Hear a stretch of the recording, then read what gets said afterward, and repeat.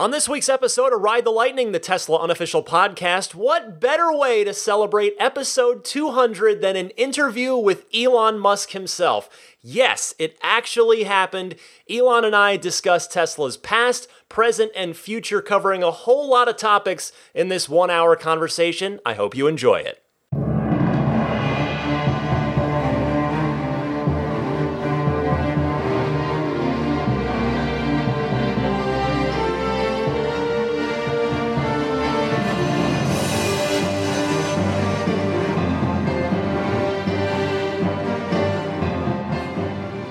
So I'm here at Tesla in Palo Alto at their corporate headquarters with the one and only Elon Musk. Elon, thank you so much for being here. Oh, you're welcome. So I've got so much to ask you. I know I don't have all day. I've always wanted to know the Model S.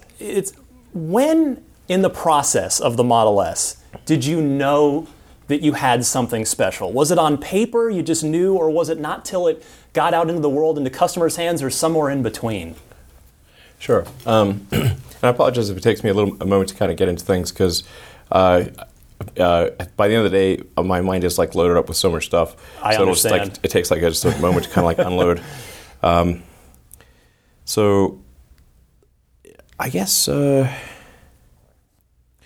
we unveiled it, the Model S we designed in the corner of the rocket factory. So we didn't have a design studio at the time, and I tried various outside design houses and nothing good came of that.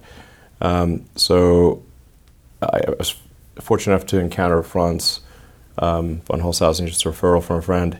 And Franz came to the opening of the first Tesla store, the one in LA. Yeah. And we had like quite a good party, I think, at the opening. And Franz thought it was a good vibe. And he and I got along really well. So he decided to leave Mazda and join Tesla, which was a very risky move at the time. Oh, at the time, sure. He was in Mazda, doing quite well for himself, I'm sure. Yeah. So then we literally just put a tent in the far corner of the rocket factory, the SpaceX rocket factory, and put together a small crew and started sculpting the Model S. And the requirements were pretty extreme because we wanted it to be something special.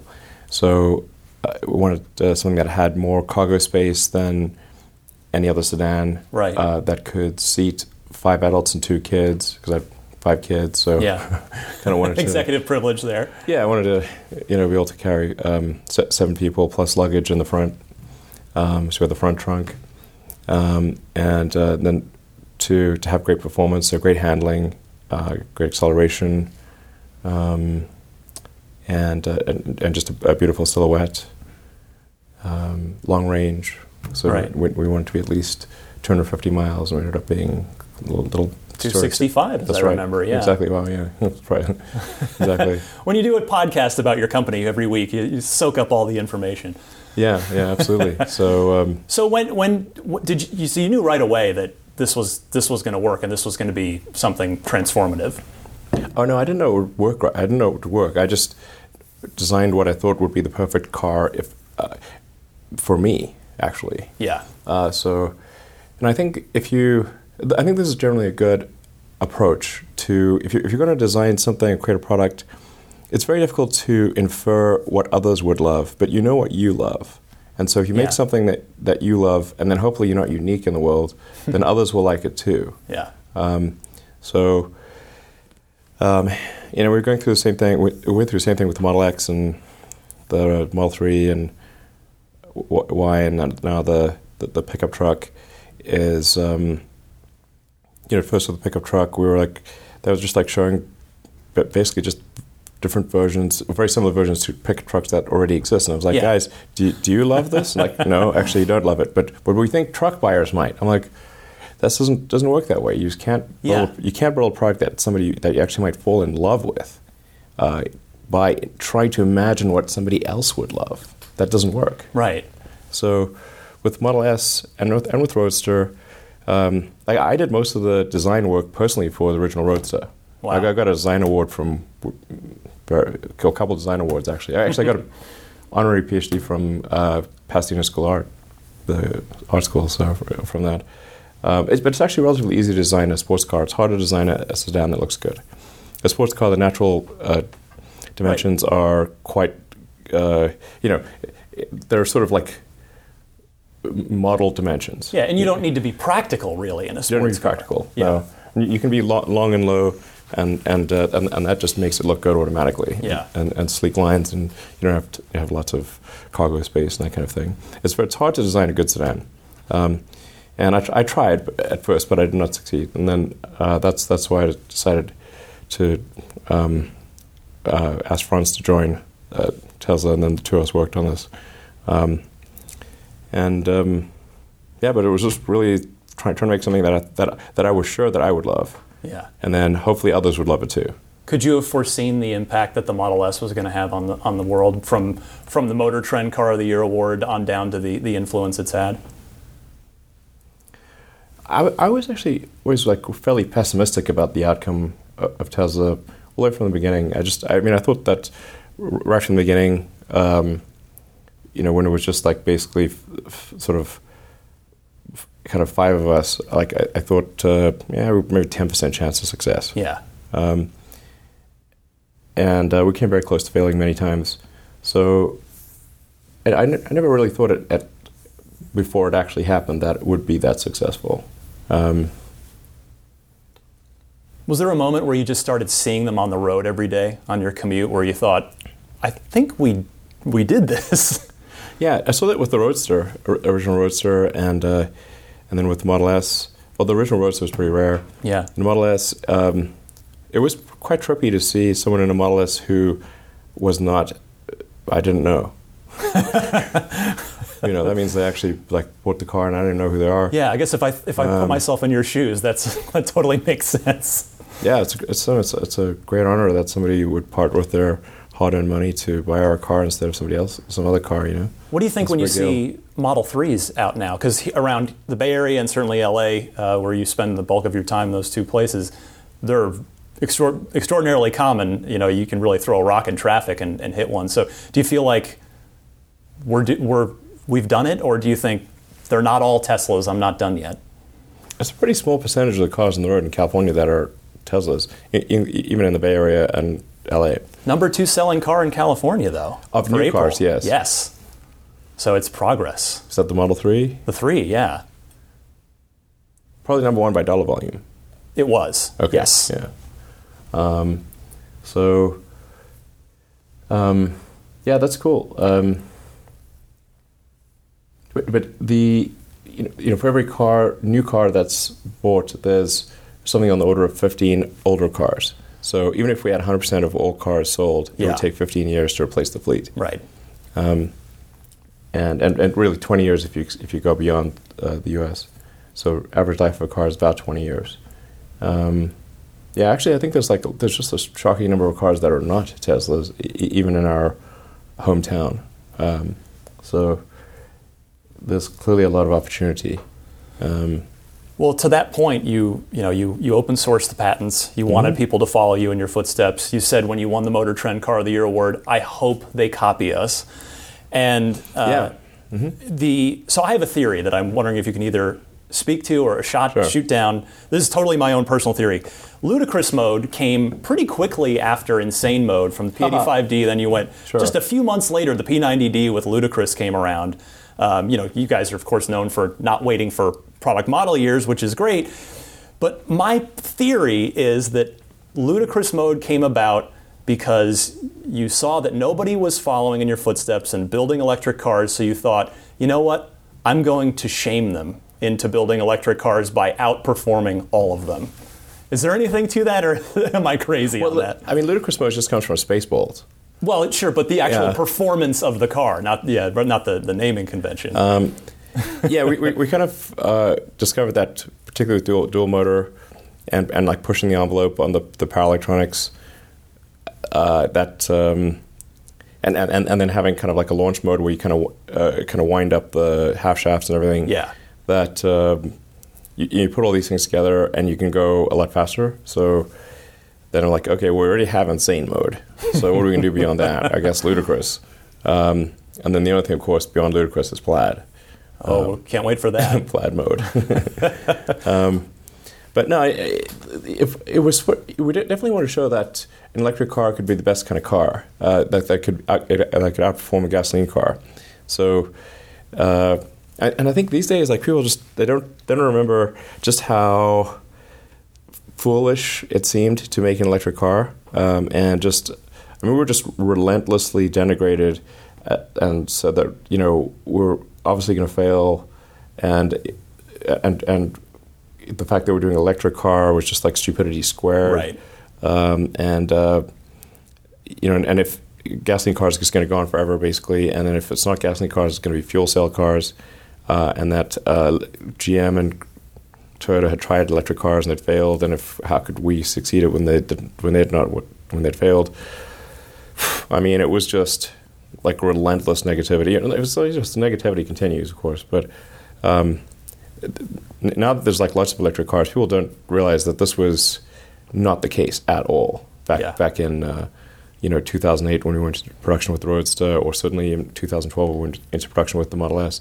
But really, what we found is that with at first people said it was impossible to make a long range high performance electric car. It's just like physically impossible. We're like, but it's obviously, you do the physics, do the math, and it's clearly possible. But then they said if we made it, nobody would buy it because they just want gasoline cars. So we made the Roadster, then we sold the Roadster at around 500 or 600 cars a year, which is like small, niche product, but clearly, people did want the car. And then they said then the argument against going electric was, sure, you can make a toy electric sports car. Everyone knows that. I'm like, you didn't say that last time, but you definitely couldn't make a real car. Like what about like a premium sedan like a Mercedes or a BMW or an Audi? Like there's no way you can make a car like that electric. It's way bigger. You have to have all these features and functionality. It's going to be incredibly safe. So then said, okay, well, we'll make that kind of car, and that will convince the industry. If we make the Model S the best sedan. Yeah. And you did, and they've still been slow to follow. How do you feel about the industry's progress on electrification now, here, 2019? No, I mean, there's clearly a lot of momentum at this point, particularly in China. I mean, China's making half of all electric cars in the world. Yeah. It's hard for us to compete in China. So like our sales in China have always been relatively small, like disproportionately small to the market compared to the market, because we have always had to pay import duties, right. And they've been very significant at times, up to 40%. And then we never had access to any of the tax incentives that the local companies had. So we had a huge financial disadvantage. And now you're fixing all that as we speak? Yeah, with locally produced cars, we should be on something close to a level playing field. So there's pretty good output of electric cars these days. I'm not sure what the global is. It like an annualized rate of 1 million or something like that, maybe a little more. Sounds about right. Not enough. Yeah, it's about 1% of cars produced, maybe 1.5%. But the trend is very much in the direction of electric. So you're more optimistic now than you were, a few years ago when you open sourced the patents and not much came of it. Yes, it really seems like there's a lot of momentum towards electric, and there are a number of countries have said that they're going to ban combustion engine cars at some point in the future. Yeah, like 2040 or so, right? Yeah, I mean, some of them I think are maybe as soon as 2025 or 2030. And it's certainly going to make it harder to sell gasoline cars as that deadline approaches. So I think, like from a financial standpoint, if for consumers that are looking towards the future, there's clearly a strong social movement in every country, or almost every country, I think, towards sustainability. And I think from a residual value standpoint, an electric car is likely to be a much smarter financial decision than a gasoline car. Yeah, Tesla network, you've talked about that at length. Yeah. Actually, I did want to talk about the Model 3. I mean, that's what I have. That's what I've been following the company myself since the Roadster days. And the Model 3 was... Since 2006 or since... Well, since it hit the market. Okay. 2009. 2008 or 2009, yeah. It was was my first sort of up-close and personal experience with the Roadster and the original Menlo Park showroom location. And that's a whole other story that we can get to another time. But, I waited for Model 3, and my time finally came, and I've had mine for 10 months, and it's, along with our home and LASIK eye surgery, it's literally the best thing I've ever spent money on. Oh, cool. That's awesome. It really, truly is. And so I'm curious, what was the toughest design choice you had to make on Model 3? You had your price objective, but your other goals and mass producing this thing. So what design choice? I'm sort of curious what sticks out for you as a tough thing you had to either say yes or no to. From a design standpoint, I don't think there was a really big binary decision. I mean, maybe going from 2 screens to 1 screen. Yeah. Not having a screen in front of the steering wheel. There was like a lot of debate of like, well, is there enough screen real estate? Like maybe people really want that sort of cockpit feel. So there was I got a fair bit of pushback on going from 2 to 1 screen. But I think, my opinion was I think people prefer having like an open view of the road and just having more visibility, and we can fit it all in 1 screen. And then we can always use the phone as kind of a backup interface. Right. That was a binary decision, that may be one of the bigger ones. It was hard to make the Model 3 look good. That was not easy. There were a lot of nuances around the body shape, especially the nose. For aerodynamic purposes? No, just for aesthetics. Yeah. Well, I noticed, it seemed like, correct me if I'm wrong, the nose softened up a bit from the alpha prototypes that we saw at the reveal to production. Was that the case? Yeah, it's tough to, for an electric car, if you don't have a big grille in the front, you don't want to have the nose look like Voldemort. Like you just got nothing there. Yeah. Or sort of blunt nose. Just doesn't look good. So you've got to put some lines. You've got to get some character, or it just does not look good. It's very difficult. And then in doing so, not affect the aerodynamics in a significantly bad way. So, we switched from Model S having air inlets and heat exchangers on either side to having one sort of central one. And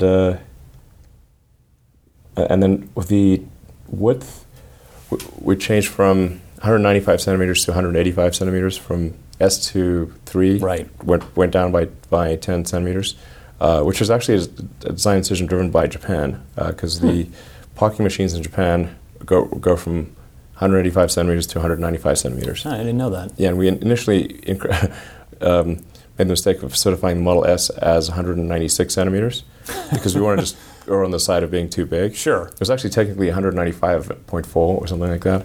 And then they wouldn't put in any of the parking machines in Japan. So we were like, so it was hard to sell cars in Japan. So this time we'll make sure the width it fits in even the smallest parking machine. So 185 centimeters does that.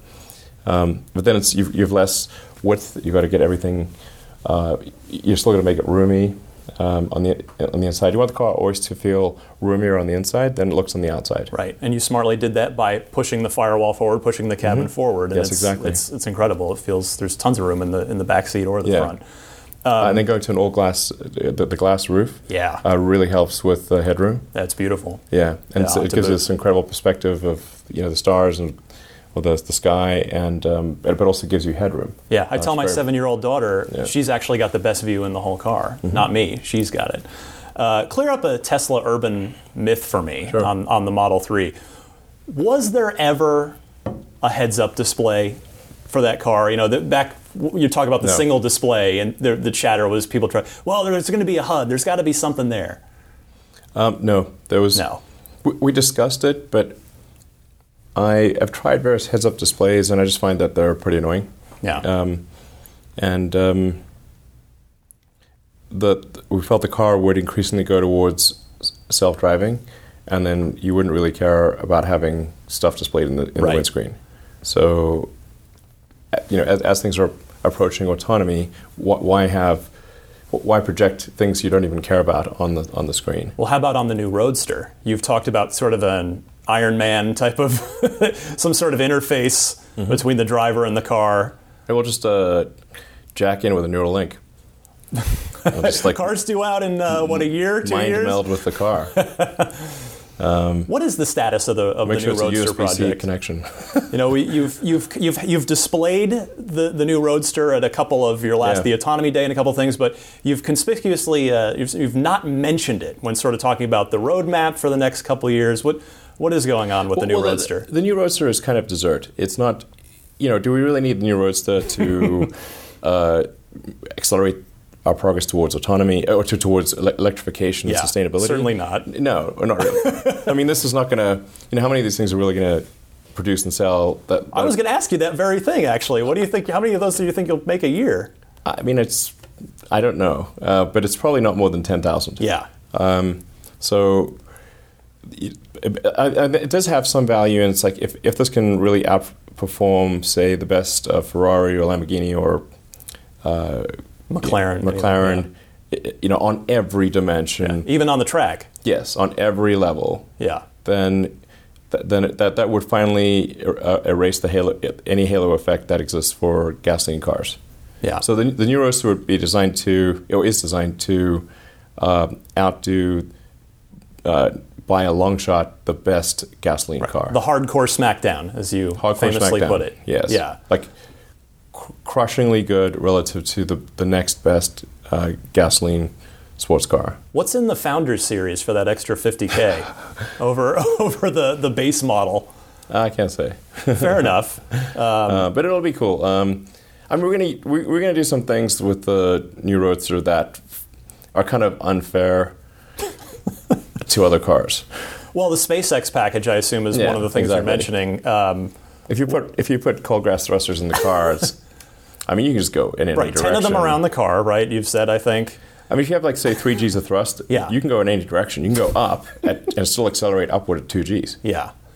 Is that, I don't know, is that a good idea? I mean, it's not the safest thing in the world. Sounds like fun. What is that option package going to set me back? I don't know. We haven't figured out exact pricing, but this is really just taking the SpaceX cold gas thrusters and sticking them in a car. Yeah, because you can. Yeah, we already have them, so it's not like we know they work. We use them in the rocket. How do you manage to keep the Roadster a secret? It seemed like you shocked everybody by pulling out of the back of that semi truck.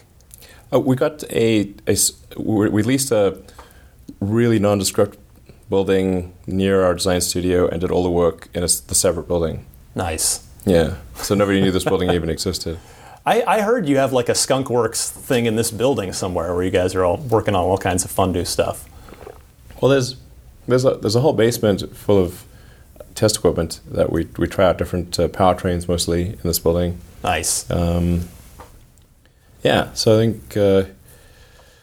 We're pretty excited. There's like a lot of exciting technology coming down the pike, but our primary focus right now is just making sure that Tesla is in a good financial condition, that we're producing at high rate for the Model 3 especially, getting the cars delivered, improving manufacturing efficiency, output, staying on track with the Shanghai Gigafactory and the Model Y. The Model Y is going back to my point of the Model Y it's much roomier inside than it appears on the outside. Yes, I found that. I got to attend the event and get a test ride. You were in it, yes, and I found the exact same thing. Yeah, a lot of people think it looks not that much bigger than a Model 3.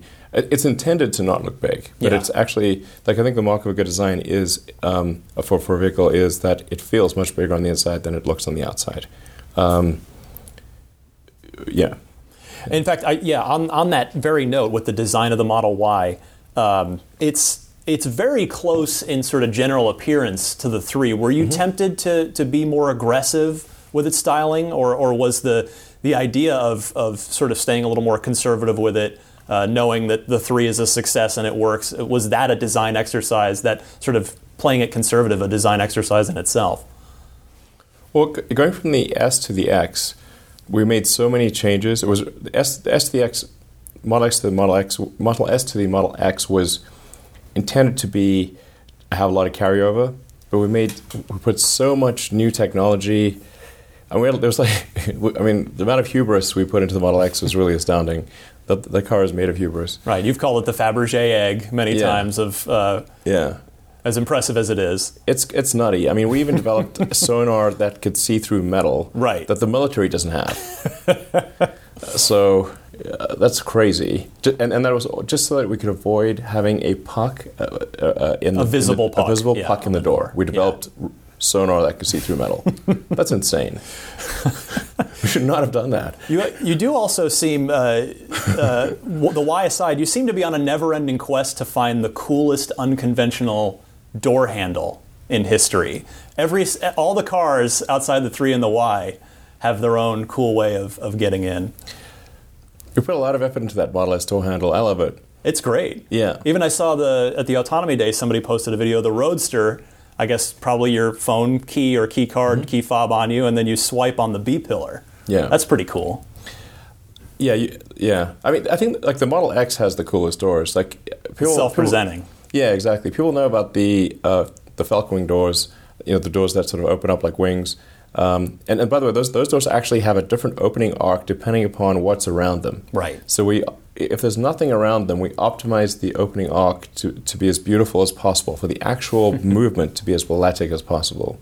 And it'll only veer from the most beautiful movement if there's something close by, in which case it will change its movement arc to avoid the obstacle.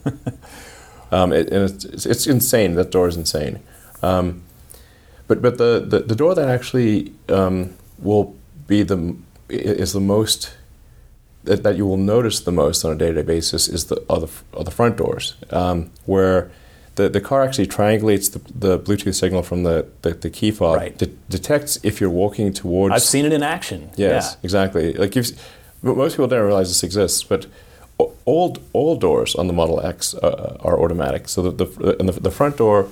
It's actually doing radio triangulation on the Bluetooth receiver on your key, and calculating that you're walking towards the car in a way that suggests intent to enter, as opposed to parallel to the car, walking by or orthogonal to the car. So it won't open the door if you walk parallel to the car.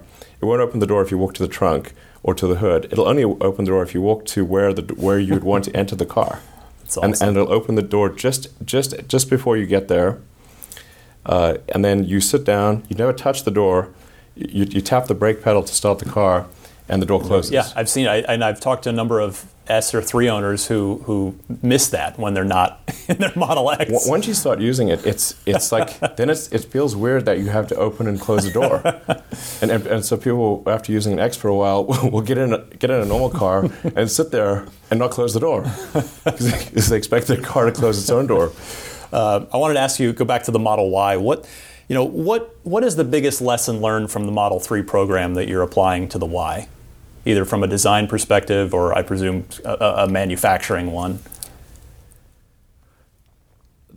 We tried not to go. So the reason I mentioned the S and the X is that the X was ended up being a radical departure from the S. Yeah. And the only things that were in common were the drive units and the battery pack, really, and the center display. Like, there's really everything else changed. We have that sort of helicopter cockpit windscreen in the front. Yeah. The doors we talked about. The rear seats were insanely difficult to do to hide the tracks in the floor, so that when you open the Falcon Wing doors and you look across, you see an absolutely clean silhouette with a monopost seat. Yeah. There's nothing like it. I think probably 6 people in the world even noticed that, frankly. But it was insanely difficult to do. With Model Y, we wanted to avoid the technology bandwagon that we had with the X, where it should have been easy going from S to X, and instead it was hell because there were so many new technologies. Right. And we didn't want that to be the case, and it would be too risky for the company to do that with the Y. So we've tried to make the car as similar to the 3 as possible, except to the degree that a change is necessary to achieve SUV functionality. Yeah.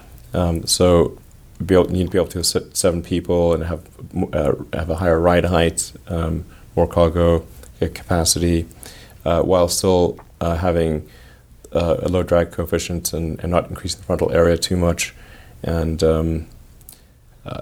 so that the range. So basically, CDA, drag coefficient times frontal area, and mass are close enough to the 3 that the range is only affected by, let's say, the weight, 8 to 10% or something like that. Yeah. The CDA is worse with the Y because the cross-sectional area is higher. Right, makes sense. Bigger. So there are some manufacturing improvements for the Y. The rear underbody, we're moving to an aluminum casting instead of a series of stamped steel and aluminum pieces.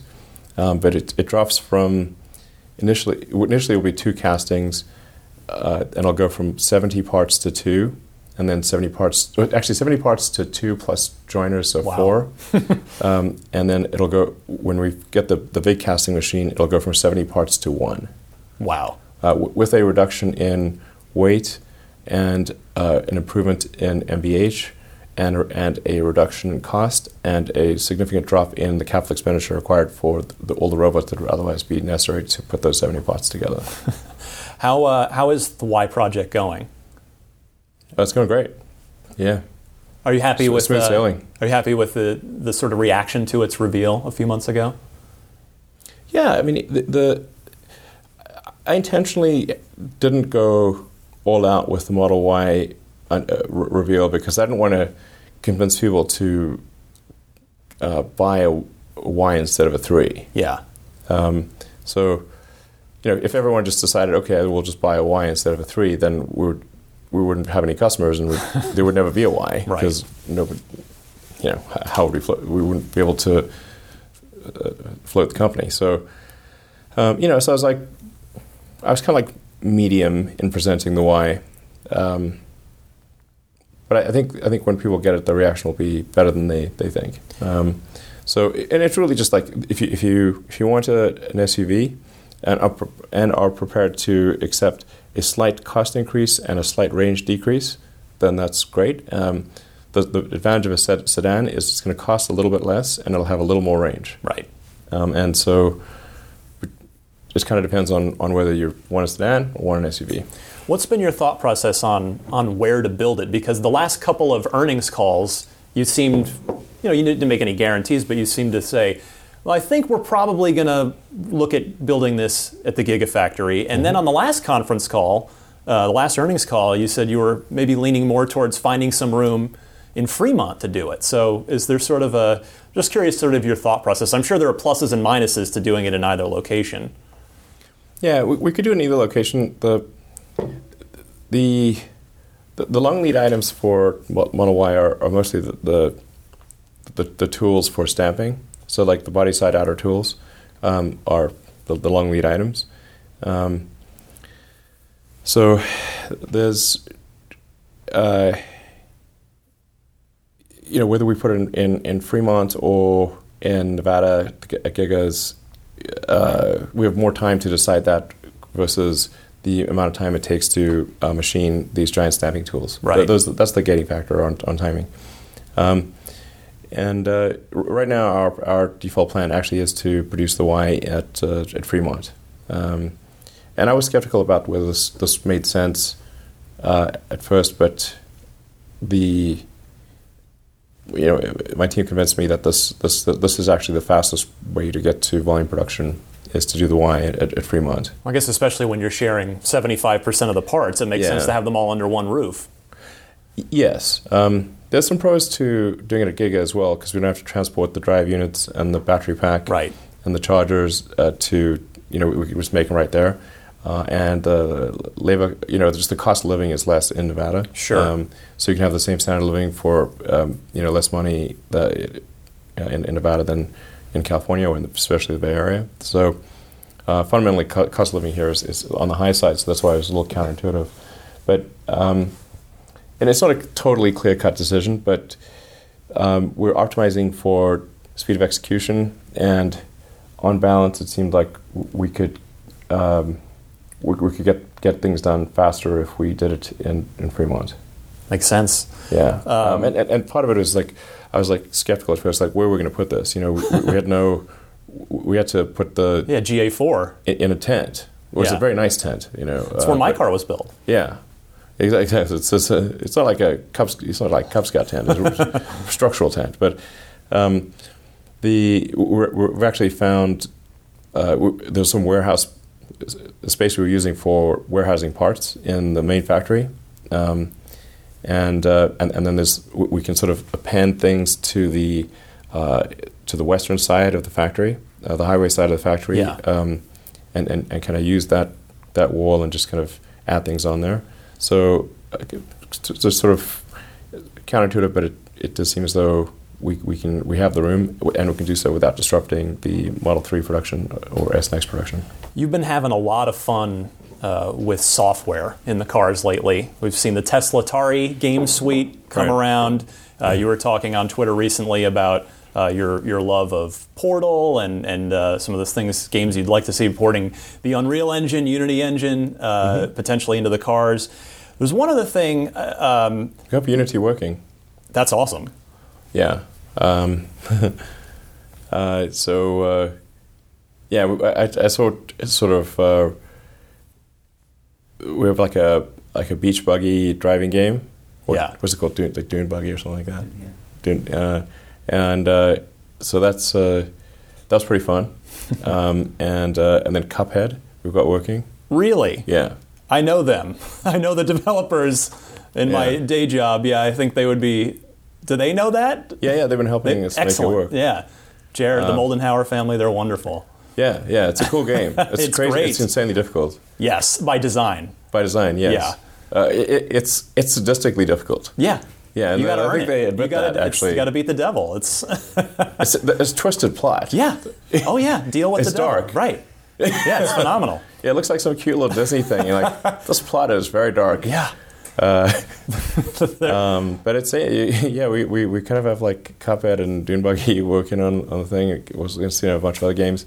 We didn't anticipate having all these games there, so the storage space will be a trickier one. But so you just kind of like have to decide what game you want to play, and then it'll download it. And so if you want to play other games, you'll have to delete that one and load another one. Yeah. Well, on that note, I was actually watching an old presentation of yours recently, the open house, the Fremont open house from 2011, before the car shipped. You were showing off the UI to the original group of Model S reservation holders.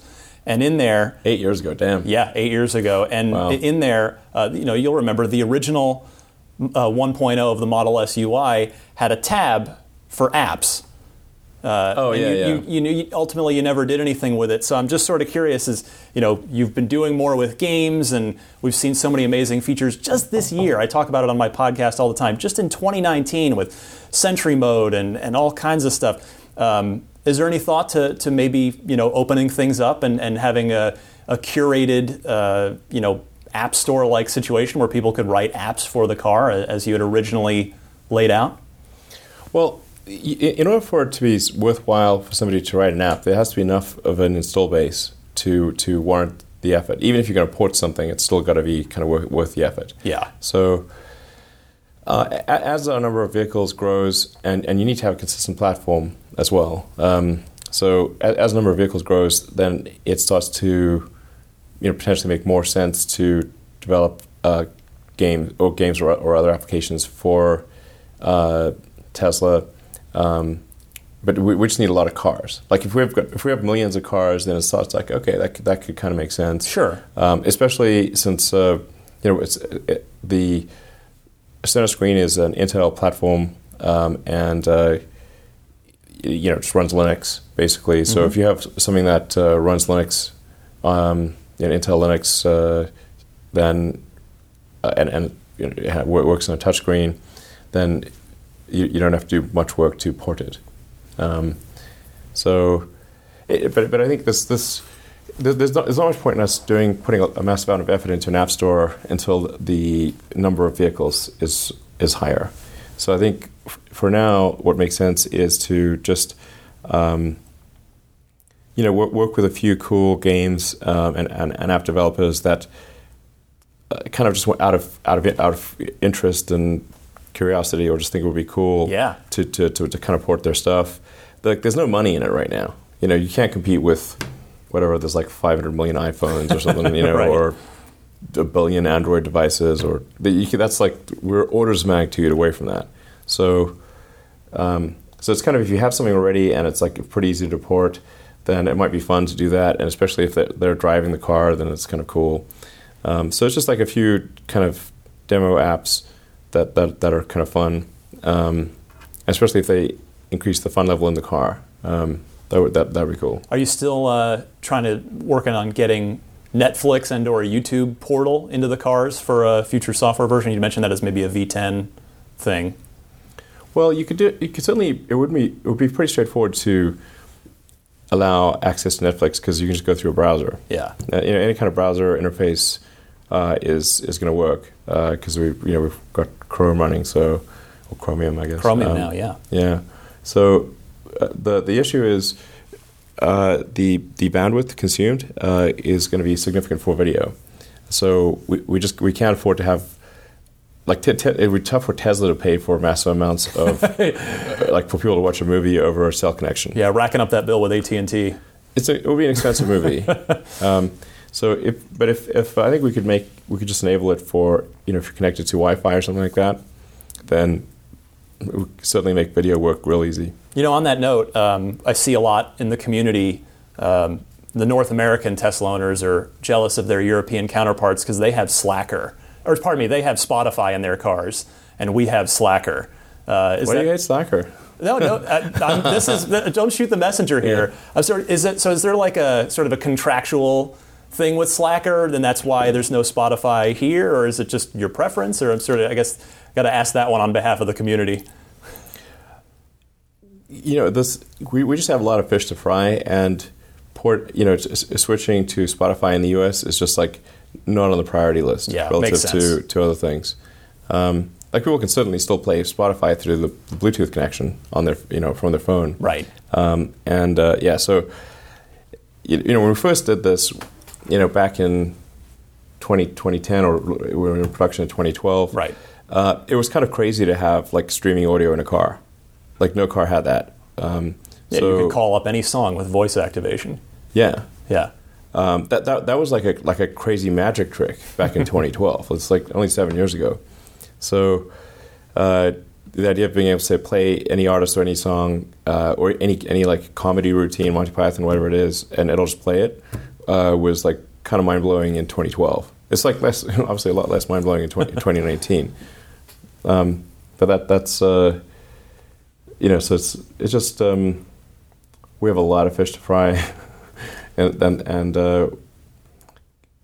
giving people the option of Spotify is, I guess, something we'll probably do down the road, but it's just not a high priority right now. Understandable, and certainly the present, you've got a lot to solidify in the present day, and so sort of on the topic of priority, with the push for autonomy and the Tesla network due to come online in the near future, and your belief that people will call for the steering wheel to just get deleted at some point sooner rather than later.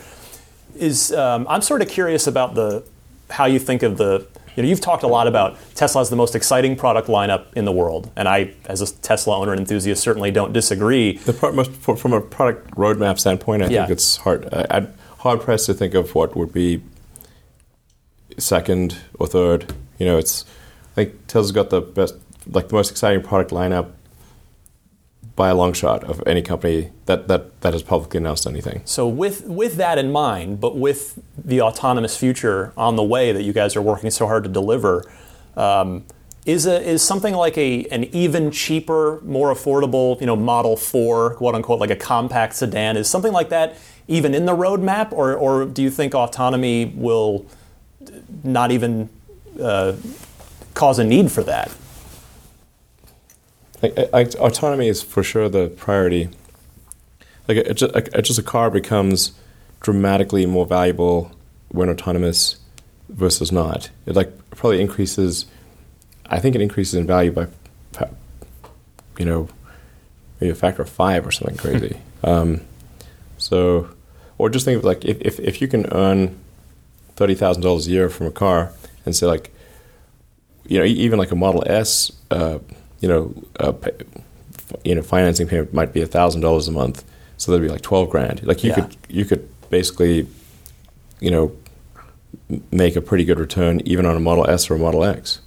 I guess I'm sort of curious about the balance between autonomous future and the ultimate goal of the company of just electrifying the world and advancing sustainable transport. I've seen in my own office, 3 of my coworkers have bought standard range plus models because there's just an incredible difference between a $40,000 Tesla and a $50,000 Tesla. Yes. So I'm sort of, do you want to keep going further down the roadmap and drive even lower cost cars to market?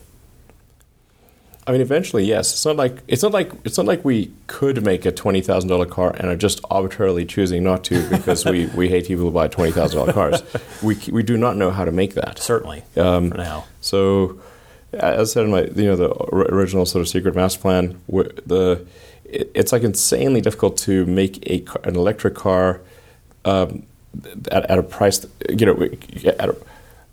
price it at the same level as a gasoline car and have the same features and functionality. Right.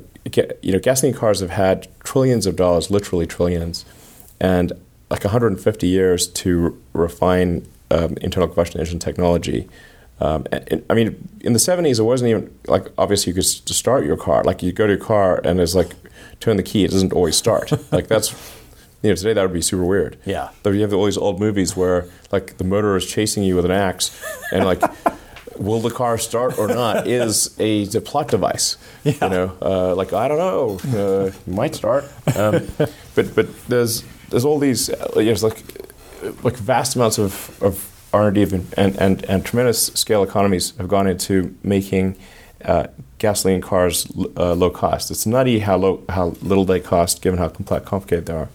So it just takes time for electric cars to get there, and you say how many versions have gasoline cars been through? 20? I don't know, a lot. Yeah. And we're basically on, from a Tesla standpoint, we're on version 3 of the technology. Yeah. So yeah, I mean we had the Roadster, the SX platform, and the 3Y platform. Yeah. It's just that's only just version 3 really. So but with autonomy, I think that makes the economics of buying a car dramatically different. You can get sort of a Model 3 lease. You can lease it $400 a month, maybe finance it for $450 or $500 a month. And say okay, so that's basically maybe a little over $100 a week. And how many rides would you have to have an autonomous car give to make $100 in a week? Very few. Yeah. If it just spent a few hours giving rides, you've made your lease payment. So for a few hours per week, and so. Then who can't afford that? As long as you're willing to let your car do rides, anyone can afford it, really. Yeah. And in fact, it would be a moneymaker. So, instead of you could be like an Uber or Lyft driver driving one car, or you could be manage a fleet of cars, and where each of those cars is earning money for you. And you could manage 10 cars or 20 cars or something. And that's just going to be way better. And then you're sort of more like a shepherd tending a flock type of thing. You're not the sheep. So that seems like a way better thing to do than to always be driving the car.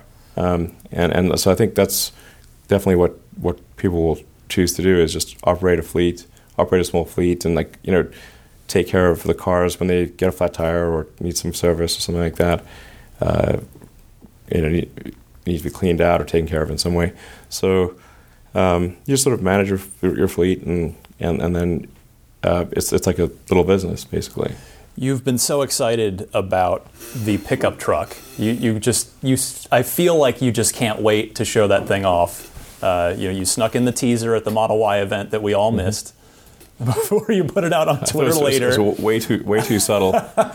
I heard the noise and turned and missed it at the event, and everybody was like, "What was that?" But from everything you've said, I mean, this thing sounds nuts, because you've mentioned on Twitter titanium components, some cool suspension stuff with the weight, your load in the bed.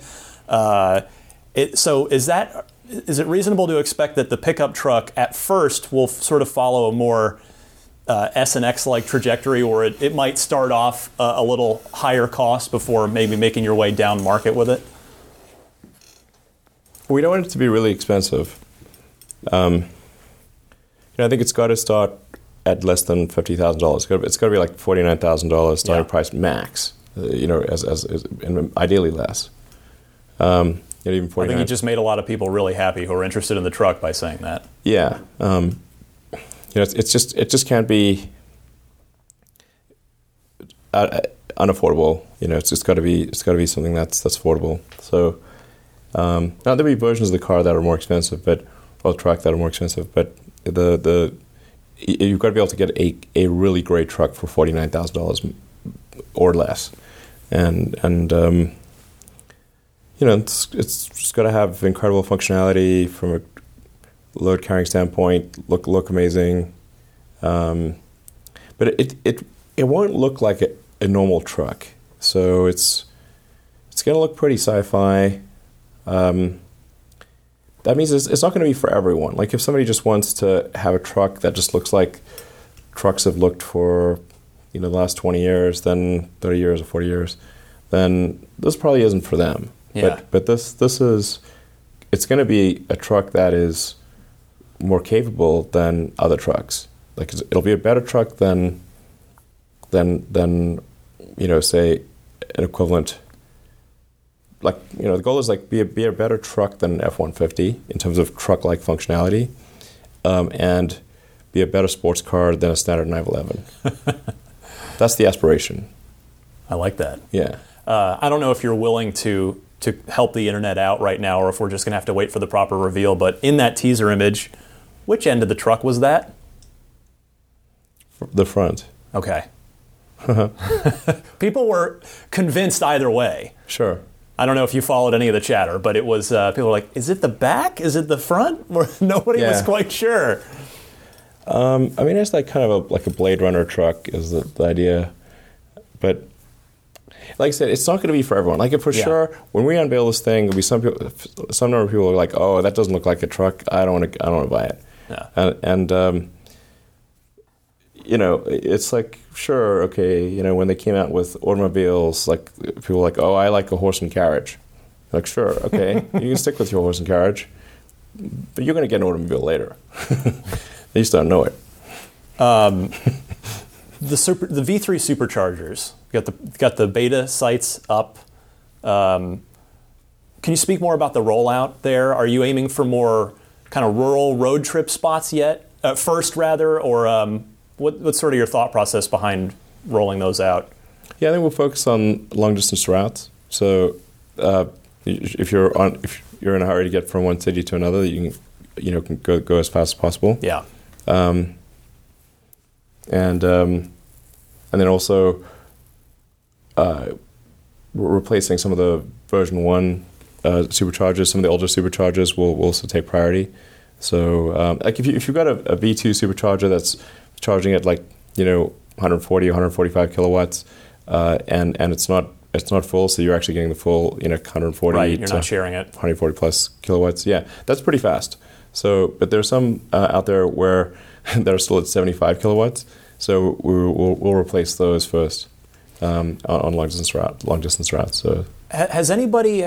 You've kind of touched on this here and there. Have any other manufacturers come to you about the supercharger network, about getting on there? Because you've said you're open to the idea. I think JB's commented on that too. But to me, that's the electrification in the industry is great. But if I'm going to buy a Chevy Bolt or an I-Pace, like, cool, it's awesome around town, but I can't really go anywhere in it. So. Right. Nobody seems to be investing, or not enough maybe investment in the network. I know there are a few out there, right. But are you fielding calls there or what? Nobody's contacted me. So maybe they've contacted other people at the company and they haven't mentioned it to me, but none of the manufacturers have contacted me and said that they want to use it. Like we do require that the car be able to charge at a high rate, and then obviously share in the cost of the system, and probably we'll get some takers down the road, but they just don't seem to be that interested right now. Is that a real challenge of the supercharger network of staying ahead of the rolling sort of wave of you're putting out thousands of new cars every day and easing congestion and trying to make sure that it's still a good usable experience? Yeah, absolutely. We can't afford to build too far ahead of congestion because we don't have the money to do that. Yeah. So having a whole bunch of idle superchargers wouldn't be a great use of the company's money.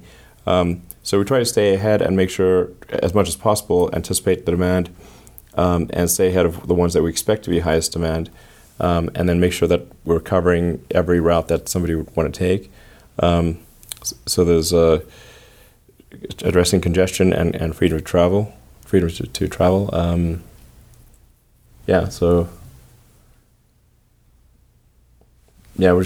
in some cases we're a little slow because like a building permit doesn't come through or something like that. You can't just like expand these on instantly because there's a lot of, you have to get the utility and the building permits and everything to agree. So we built a lot of superchargers though. I mean, it's pretty nutty. You see that map in the lobby. In the lobby, it's awesome. It's crazy. It's like all over Europe, all over North America, all over China, Japan, Australia.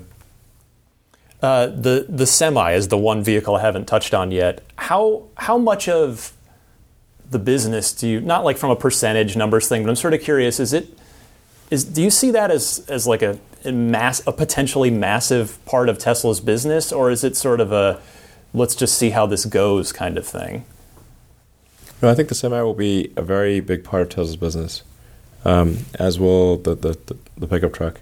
I mean, they're very important fundamental use cases. So I think like we've got to, at least have one,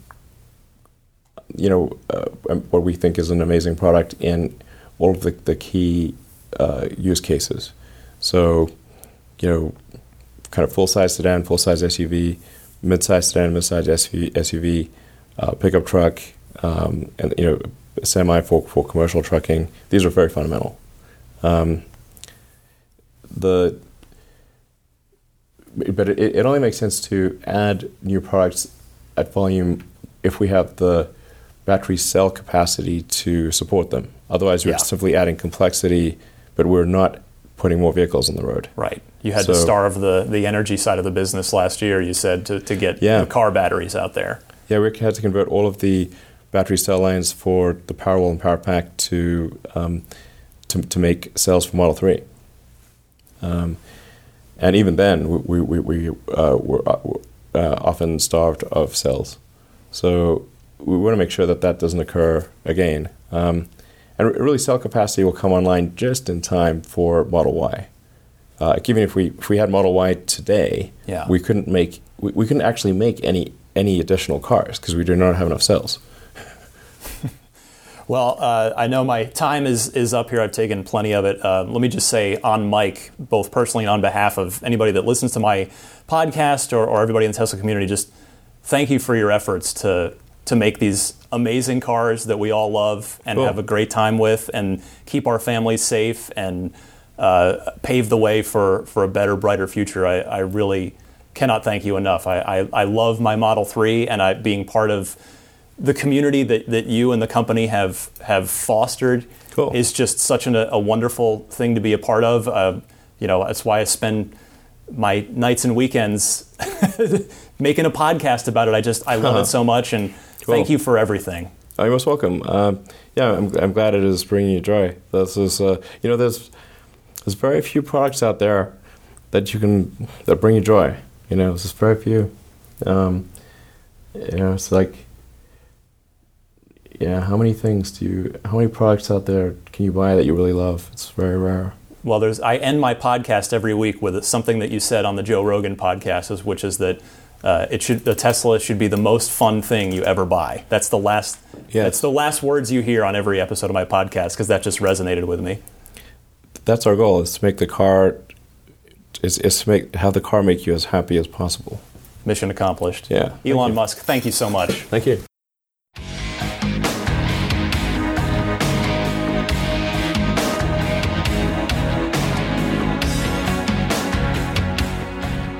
Well, there you have it. I still almost can't believe that actually happened here. I'm recording this part 24 hours later. So the interview, as you heard me in the intro there, took place at Tesla's corporate headquarters in Palo Alto, California. And it took place on Wednesday, May 29th, 2019 at about 8 p.m. That's why you heard Elon at the beginning there, for context reference. Hey, it's the end of the day. He had to kind of reset his brain a little bit before getting into the interview. So it had been a long day for him. He was extremely gracious with his time, and just to do that at all. So I want to thank Elon Musk one more time. That was just so generous of him, and so kind to sit down with somebody from the community. And I'm humbled and grateful for the opportunity to get to do that. I interview people in my day job at IGN regularly. I interview game developers all the time, and I love that part of my job. It's actually my favorite part of my job. And getting to apply those skills, the interview skills and the passion I have for interviewing people, to Elon Musk after doing a podcast about Tesla every single week for the last almost 4 years now. It's just surreal. I'm just so humbled and grateful for the opportunity. I also want to thank Tesla's communications team and Elon's staff for a whole lot of emails and a whole lot of patience, as we spent a lot of time, many months, trying to put that together, and it finally happened. So I'm so grateful to them. And most of all, I want to thank, two people, a group of people and a specific person. I want to thank CJ Gibson. He is a friend of mine and a video producer at IGN. He volunteered his evening to come with me and be my audio producer. This was going to be an audio podcast, no video, but CJ is just such an expert. He had my recorder that I'd bought a new recorder just for this. Make sure I had a better one than I used to have before when I used to do the show on a recorder a couple years ago. And CJ just took care of all of the AV stuff so that I could focus on the interview and not have to worry about any of the technical stuff. So CJ, I owe you. I owe you a debt of gratitude. Thank you so much for everything. And then the other big thanks, honestly, goes out to everybody listening to this. The people out there who have listened to Ride the Lightning, whether this is your first time or your 200th time, this would not have been possible without you guys. This podcast could have never grown into what it has become without your support, without the time that you so generously give to me by listening each and every week. This is just incredible. It's to have started this almost 4 years ago, just putting it out there and seeing what happens, because I was passionate about Tesla and the company and the products and the mission, to have now made it this far, to have had a hour-long sit-down with Elon Musk. It's just amazing. And again, I'm humbled by it. Thanks to all of you listening. And just a quick note before I go, if this is your first time listening to this podcast, hey, I invite you to stick around. New episodes publish every Sunday at 9 a.m. Eastern Time, 6 a.m. Pacific. I'm happy to talk more next week about the build up to this and answer any questions that you might have about the interview or sort of the behind the scenes of it a little bit. But until then, I'll let you go now and let the interview speak for itself this week. Thank you all for this incredible 200th episode. Elon, the Tesla team, CJ, all of you out there. Happy electric motoring to all of you, and I'll see you next week.